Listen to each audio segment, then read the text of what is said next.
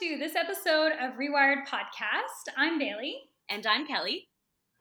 And today we're really excited because we have a guest joining us, Julito McCallum, who plays Namond Bryce on The Wire. Yeah. Hey, y'all. Thank you so much for joining us, Julito. Go ahead, Kel. I was just going to say thank you as well. And we've kind of gotten this together by interacting with you on Twitter.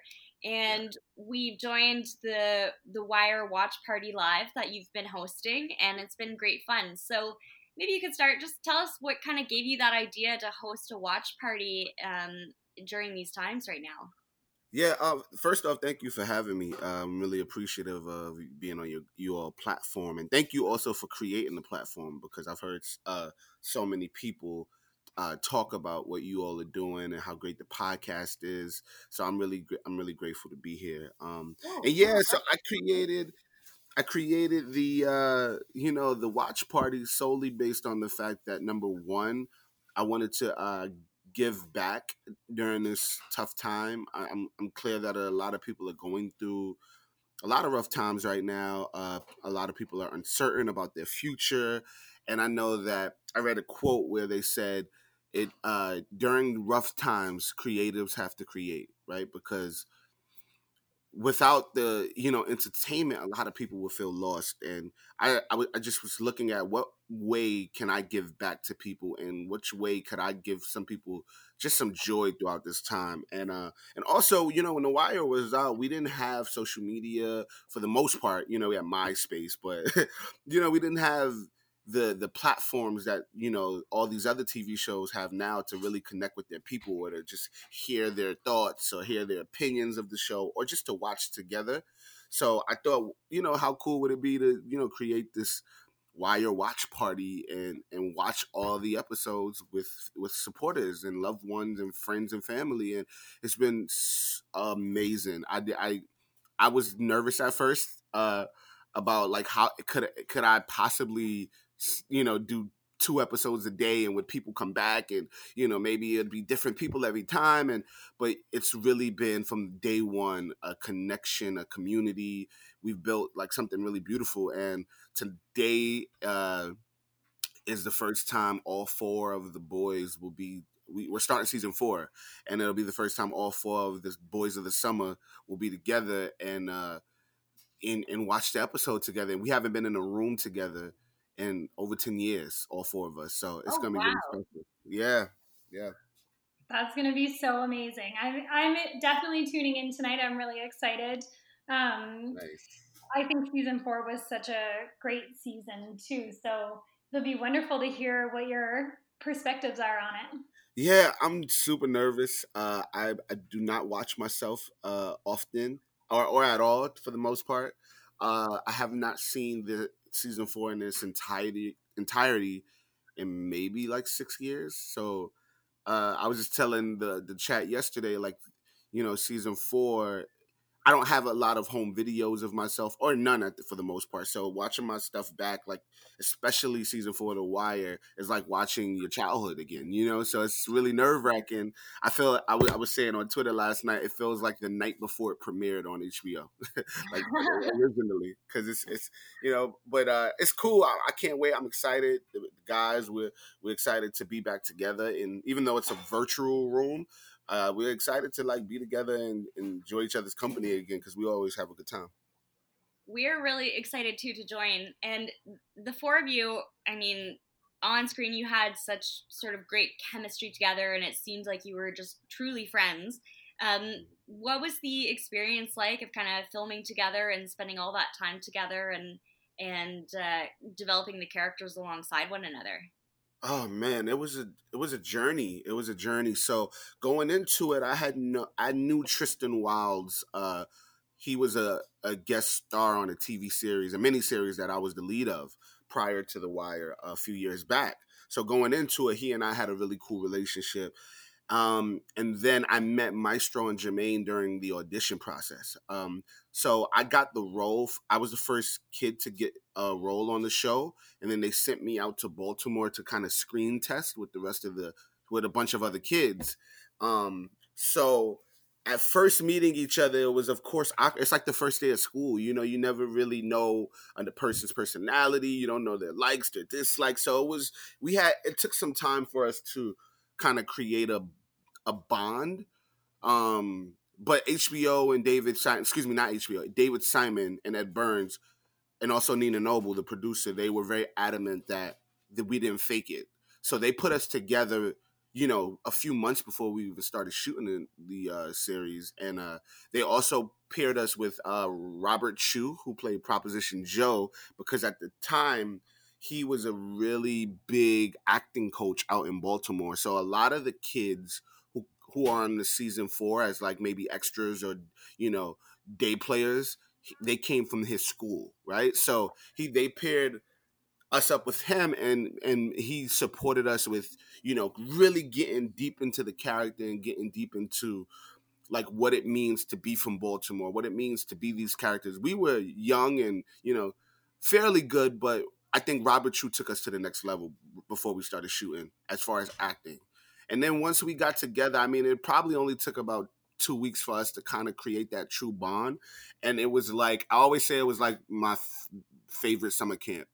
We had a ball. I mean, I don't know. I you know, prayers up, and you know, to the cast and crew for dealing with us for a year, because it was nuts. Like we had a blast, and it's a moment I'll never forget because we created a brotherhood. It's sort of like when you see somebody from, you know, high school and that you were really close with, and you may not speak to them every day, but every time you see them, you know, you shared an experience together that nobody else can say they shared. Um, and every time we see each other, it's love. You know, I still speak to probably all 3 of them at least once a month. You know, and that's the bond that we've created, and it was a blast though. That's amazing. Well, I'm really excited then to join tonight and be part of that bond and Yeah. chemistry that you have. So I You're think, in for some stories, I'm sure, because yeah, this is the first time because even when we see each other, we don't talk about the show, perhaps. I mean, so this is the first time we're like going to be with each other and then talking about these moments. So you should be in for a treat. that's amazing. Well, and when you first got the script and were introduced to the character of Namond, um, how did you connect with him? Did his story resonate with you, or what were some of your thoughts about Namond as a character? Yeah. So I'm from the projects in Brooklyn. So this story isn't unfamiliar to me. It may not be my personal experience, but I know so many Namans from where I grew up. You know, I know so many young kids who had no choice but to, you know, dive into the drug world. And so I really took all the history, you know, and knowledge I have from like just living in, you know, in the projects, living in the hood, and I brought that into Naaman. You know, I understood Naaman, right? There's a lot of people who they may have their thoughts and opinions about Naaman's, but one thing I always understood about Naaman was that he's just a kid, right? And when you're a kid, you don't often make the best decisions in life, and what I noticed about Naaman from the very jump, and what Robert Chu really dug into me, was that Naaman, number one, just wanted to be accepted, and Naaman also just wanted to be a kid, you know, and w- because I saw the innocence in Naaman, I was able to have some, you know, some empathy for Naaman, and I think that is why the character turned out to be what it was. Because regardless, yeah, he made some stupid decisions, and you know he was a jerk, right? Especially very early on with Dookie. But at the same time, he was a kid, man. Naaman, when y'all met him, was probably 14, 15 years old, you know, and how often are 14, 15-year olds out here being the most upstanding citizens? It's not, in the most part, especially if you grew up in you know, the hood, it's not likely. So I understood Naaman, and David Simon, I think, and Ed Burns did a heck of a job at creating Naaman. And I didn't have that much work to do because it was already on the page when I got there. You know what I mean? All I had to do was just tap into what they were trying to, you know, give off of the character. Well, and as Yeah. you just alluded to, it's kind of like Namond is on this threshold of adulthood versus staying a kid, and kind of Mhm. caught in this battle between the two, and wanting to, in some ways, live up to the legacy of his dad, who's Weebay. And Namond ends up having a really great ending as far as characters in The Wire. So, do you think his Mhm. story kind of gives a sense of hope throughout the series, or what do you think the story of Namond symbolizes within the whole series itself?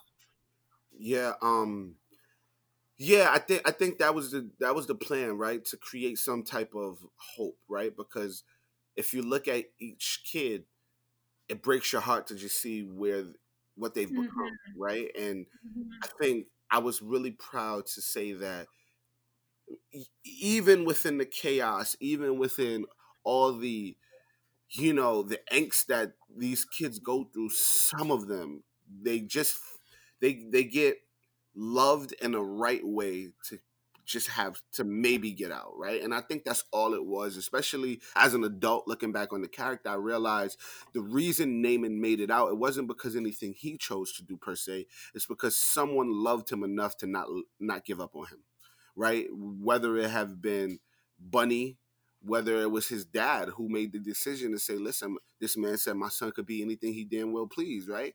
Naaman was loved a specific way that I think kids need, right? Sometimes these kids just need somebody to not give up on them. And it's funny, rewatching this first 3 seasons, I realized when Cuddy is first trying to, get his gym started, and he goes to the boxing ring, and he's like, these kids, man, they're a lot. They curse me out. They call me everything under the sun. The boxing trainer says to him, man, you can't give up. They're too used to people giving up on them. And I think that's what it was for Naaman. And I think if not hope, I think what we was trying to illustrate was that you have to love these kids, man. Sometimes even through their BS, because that's all they have, and if they're so used to people giving up on them, there is no hope. You know what I mean? And I'm grateful for the bunnies on the planet that are really trying to, you know, be with these kids in a specific way because they actually need it. And I was just grateful that Naaman, we showed just a glimmer of hope, and I'm glad it was through Naaman.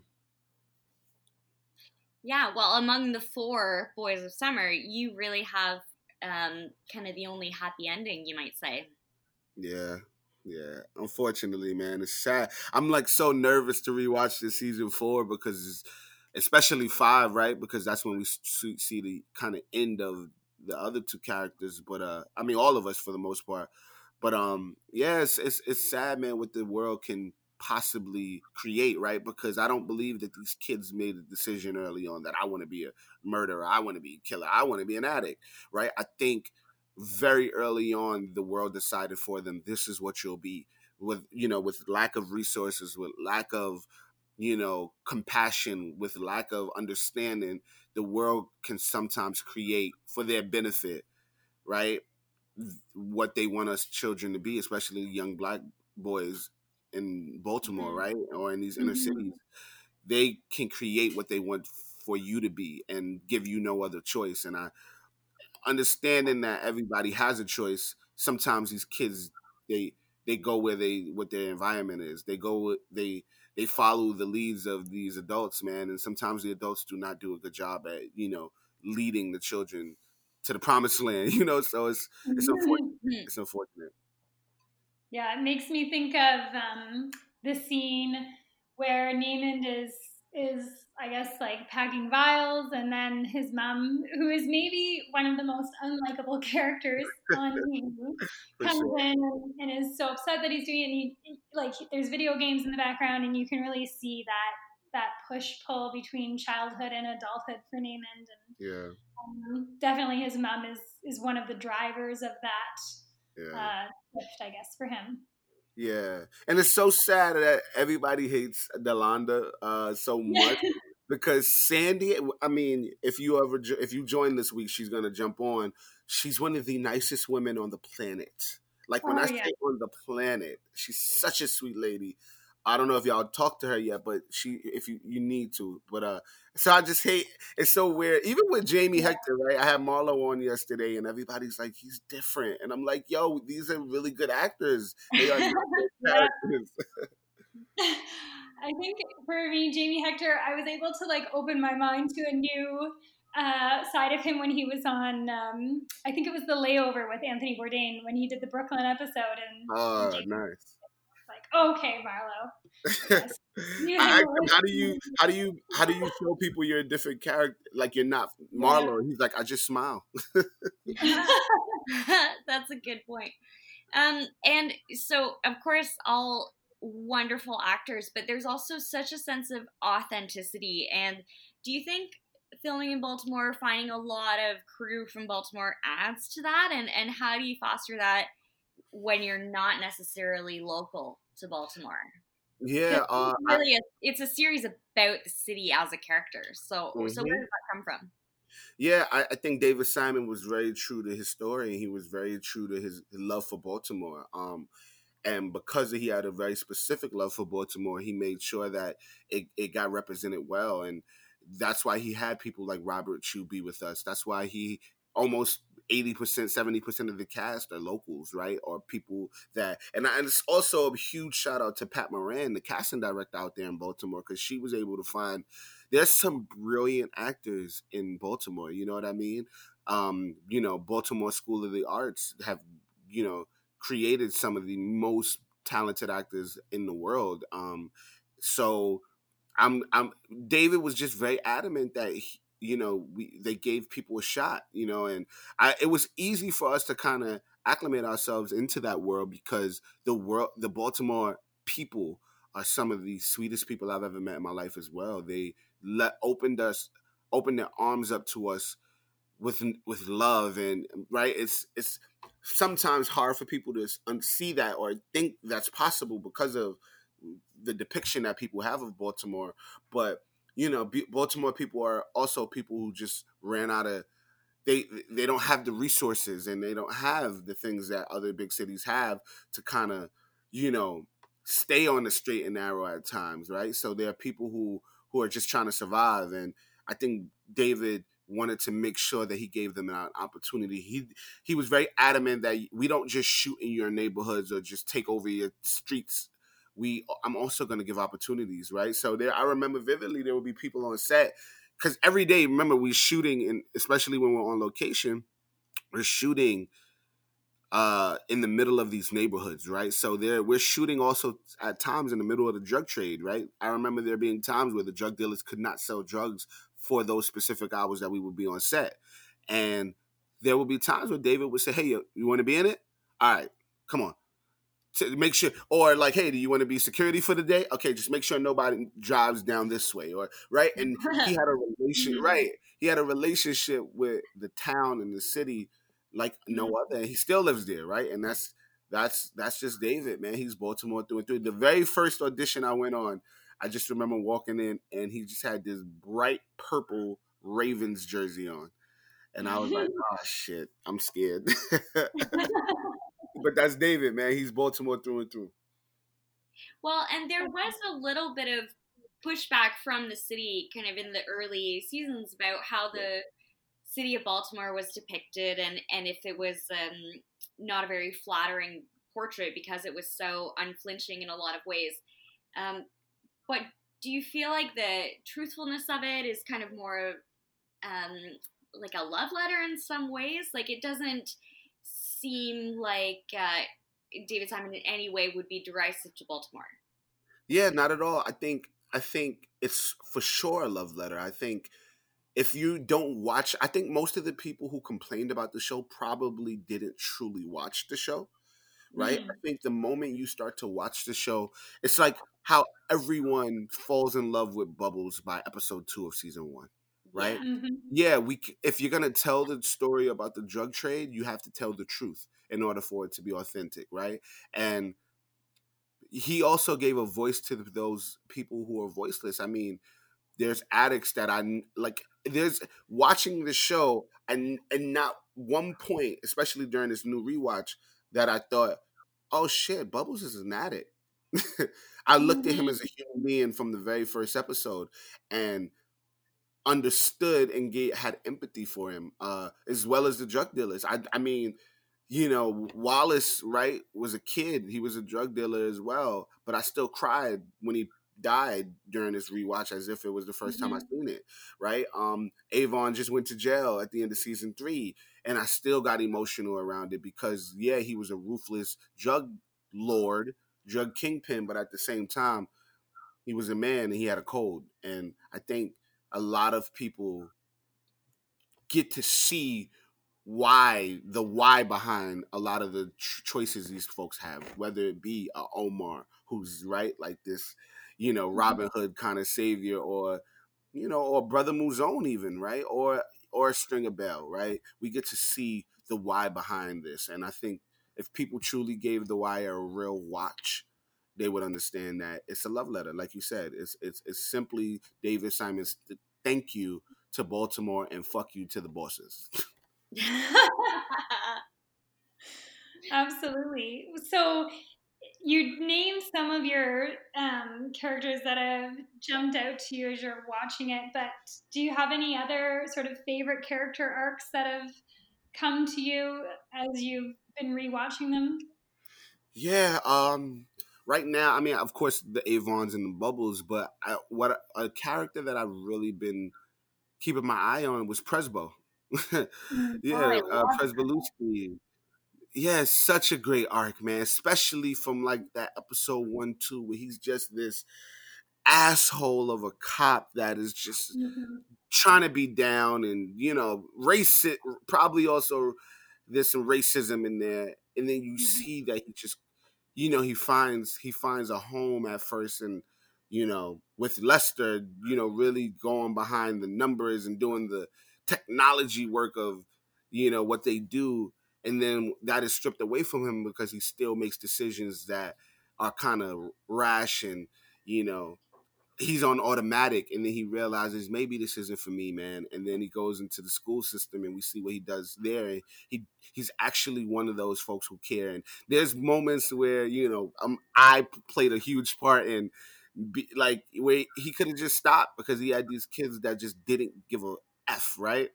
And then he Mm-hmm. stayed with it, and now I'm sure there's a person like a teacher, an educator like a Presbeluski out here that, because they're teaching and because they're caring for these kids, some of the kids end up making it out. You know what I mean? And like watching it, I'm really nervous to watch season 4 just because I know I'm gonna be so emotional watching him, his arc, and his change, because and man, he played Jim Truforce really great, man. He played such a hell of a role Mm-hmm. as President Lusky. He was such a kind man. Because we actually, it's so funny. Even his, like, the real actor had to go through a lot of what, like, President Lusky went through. I mean, it's hard to be the only male in the room with 40, 50 kids, man. It was we gave Jim True for us hell, man. I'm sorry, like, just like Presbeluski, like, oh man, and he stayed with it. It ended up turning out amazing. Yeah, Presbo's such an incredible character because of what you just described, and there's all these different layers, and he evolves in so many different ways. And I think that's one of my favorite things about The Wire is that all the characters are so multifaceted in that way. Nobody's Mm-hmm. one note. Nobody is really, if you kind of hate them at the beginning, you end up getting a little bit more respect for them over time. Mm-hmm. Um, so it's Like just, Bodhi. it's I great. think Bodhi is a great example of that too. Well, Yeah. When I sorry, Bailey. watched episode 1, or I mean season 1, when I in Bodhi, I was just like, oh, I hate him. And by the end, I love Bodhi's one of my favorite characters. Yeah, he's a smart ass pawn, right? Yeah. Pawn, man. And Um, JD is really a great guy too. He's joined the watch party, and he's just one of those characters that you want to see win. That's it. mhm. And we don't get to, unfortunately. That's what's so tough, but also rewarding about The Wire is that the characters that we grow to love we lose them. And I remember the first time I watched The Wire all the way through, I was shocked that we lost D'Angelo in season 2, because I was thinking, like, this is the main character. Yeah. But The Wire kind of like destabilizes that for the viewer. Yeah, it's funny. I was just saying in the watch party yesterday, I think the difference between The Wire and many shows, especially the shows we have out now, is that The Wire made the decisions that needed to be made.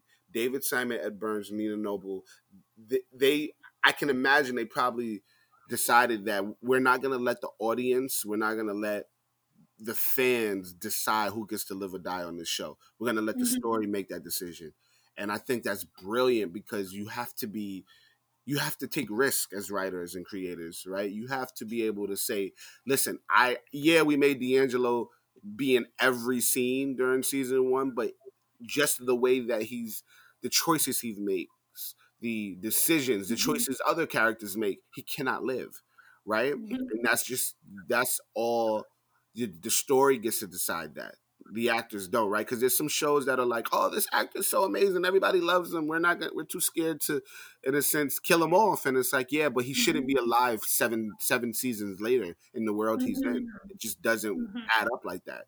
Either that or in jail, right? But I think that's what they were just, and they took risks every step of the way throughout the series. I mean, I'm sure you all know that The Wire was almost canceled every season. So in the midst of almost being canceled every season, to say, okay, now season 4, we're going to get rid of probably every character that you've grown to love, and we're going to make 4 kids be the lead actors for this season. What do you don't just do that, right? I can't imagine any other show doing something like that, and it worked out. And that's what happens when you take risks. That is so true.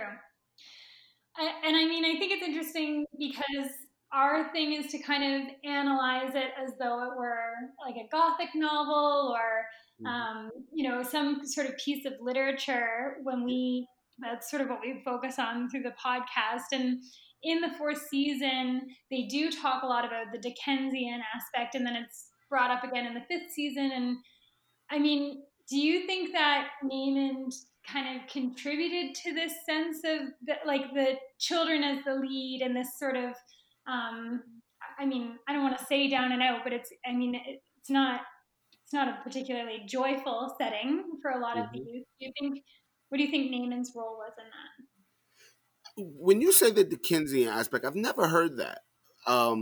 Saying in which way is that? I'm trying to understand the context around the Dickensian. So I'll answer that question. So the idea, I guess, of the Dickensian aspect is showing this broad range of socioeconomic status, from the richest of the rich to the poorest of the poor, and kind of everything in between, and shining a light on some sort of poverty. So like Oliver Twist, for instance, would be like a Dickensian kind of poverty. And so The Wire does the same thing, where it's, you see people that are all the way up the corporate ladder, and then you see this terrible poverty in other situations. So do you feel like The Wire kind of captures that range in the Dickensian way? Yeah, for sure. Now that you break it down, for sure. I mean, Naaman, yeah, he was living in the hood, but they lived a whole lot different than the Dookies, right? Yeah. But the beauty in it is that I don't think that Naaman saw himself as different any step of the way, right? I think Naaman, as just being a kid, he realized, okay, I have things, right?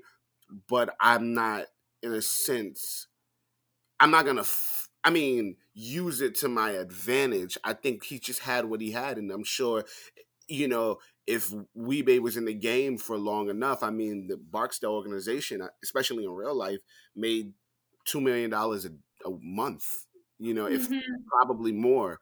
So Weebay was very well off, even in jail. So I don't know if Naaman per se, personally felt that he was, the lead of that, but I do know that it's relevant, right? It's prevalent. Dookie has nothing, right? So Mhm. it's interesting in the season. I love the fact that it's like these kids have nothing, and you ex- they show that these teachers and educators expect them to be like the most outstanding citizens at all times, and it's like, but I have nothing, right? And I go Mhm. home to nothing, and I'm there's abuse, there's murder. There's how do you expect me to sit in school for 8 hours and pay attention, right? Like, Mhm. it's just impossible. So I think the Y did do a great job at showing the many layers of like poverty and what that looks like, and also the haves, right? Because even within a city like Baltimore, there are haves and have-nots, and Mhm. I think they did a good job at showing that. Yeah, well, it's like you said, Naaman maybe doesn't necessarily feel that as much because Naaman, of the four, he has money to buy ice cream. He has Hmm. the better clothes, and his mom, Delana, as you pointed out, kind of gets him all the fancy stuff, the necklaces, and he has a bedroom with video games. And so we know that Naaman is not quite on the same level as some of the other kids, but still part of that crowd and part of that social environment. Yeah, for Yeah. sure. And it's I love the fact that you never, even though Naaman was a jerk and he was a bully at times, especially to Dookie, he never flaunted when he had it.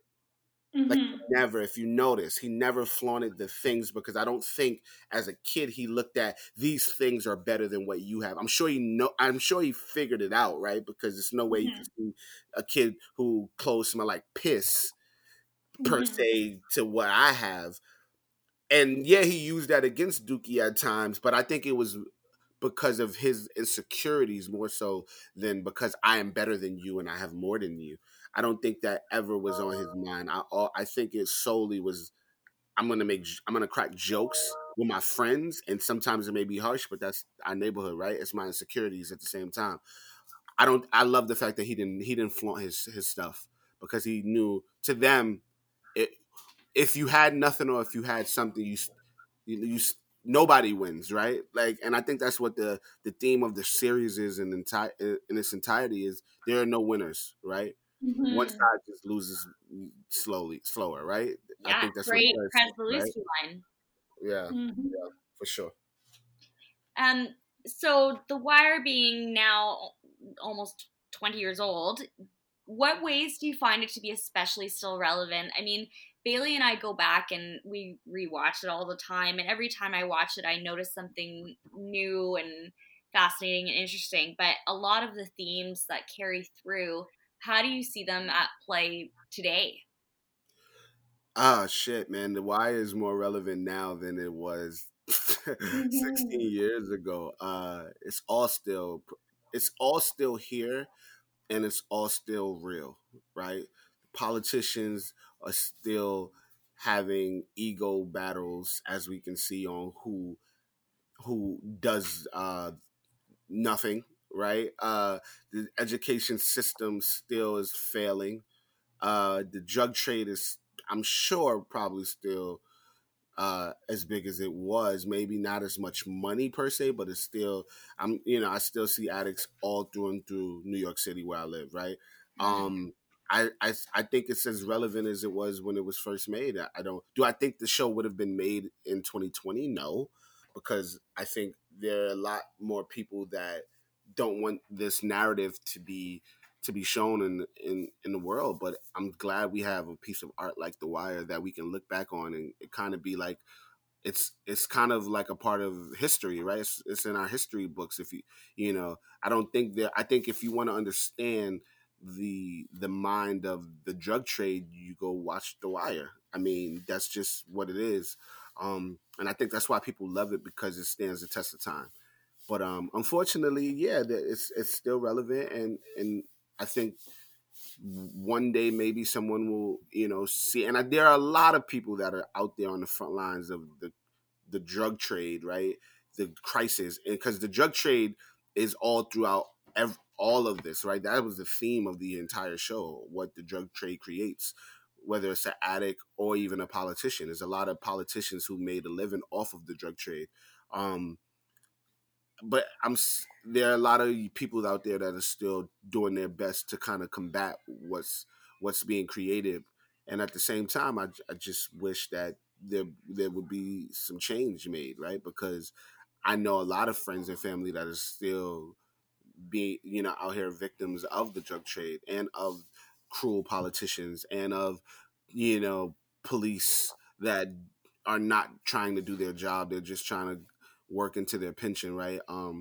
So hopefully, there's moments like there's projects like The Wire that keep teaching the narrative of like, yeah, we got to do better because we're all fucking up as a whole, not just the people that look like the drug dealers and the drug addicts. Mm-hmm. Yeah, a way to keep people accountable for their roles. For sure. Okay, well, I think that's all we've got. Kel, is there anything else? No, other than tell us maybe just a little bit about what you've got coming up, what you're working on lately, and anything you want to share with our listeners. Yeah, so I started writing a lot. I started creating a lot of my own productions under my production company, 27 Productions, and I've been really excited to create content, right? I think way too often there are actors who sit around and kind of wait for their opportunities.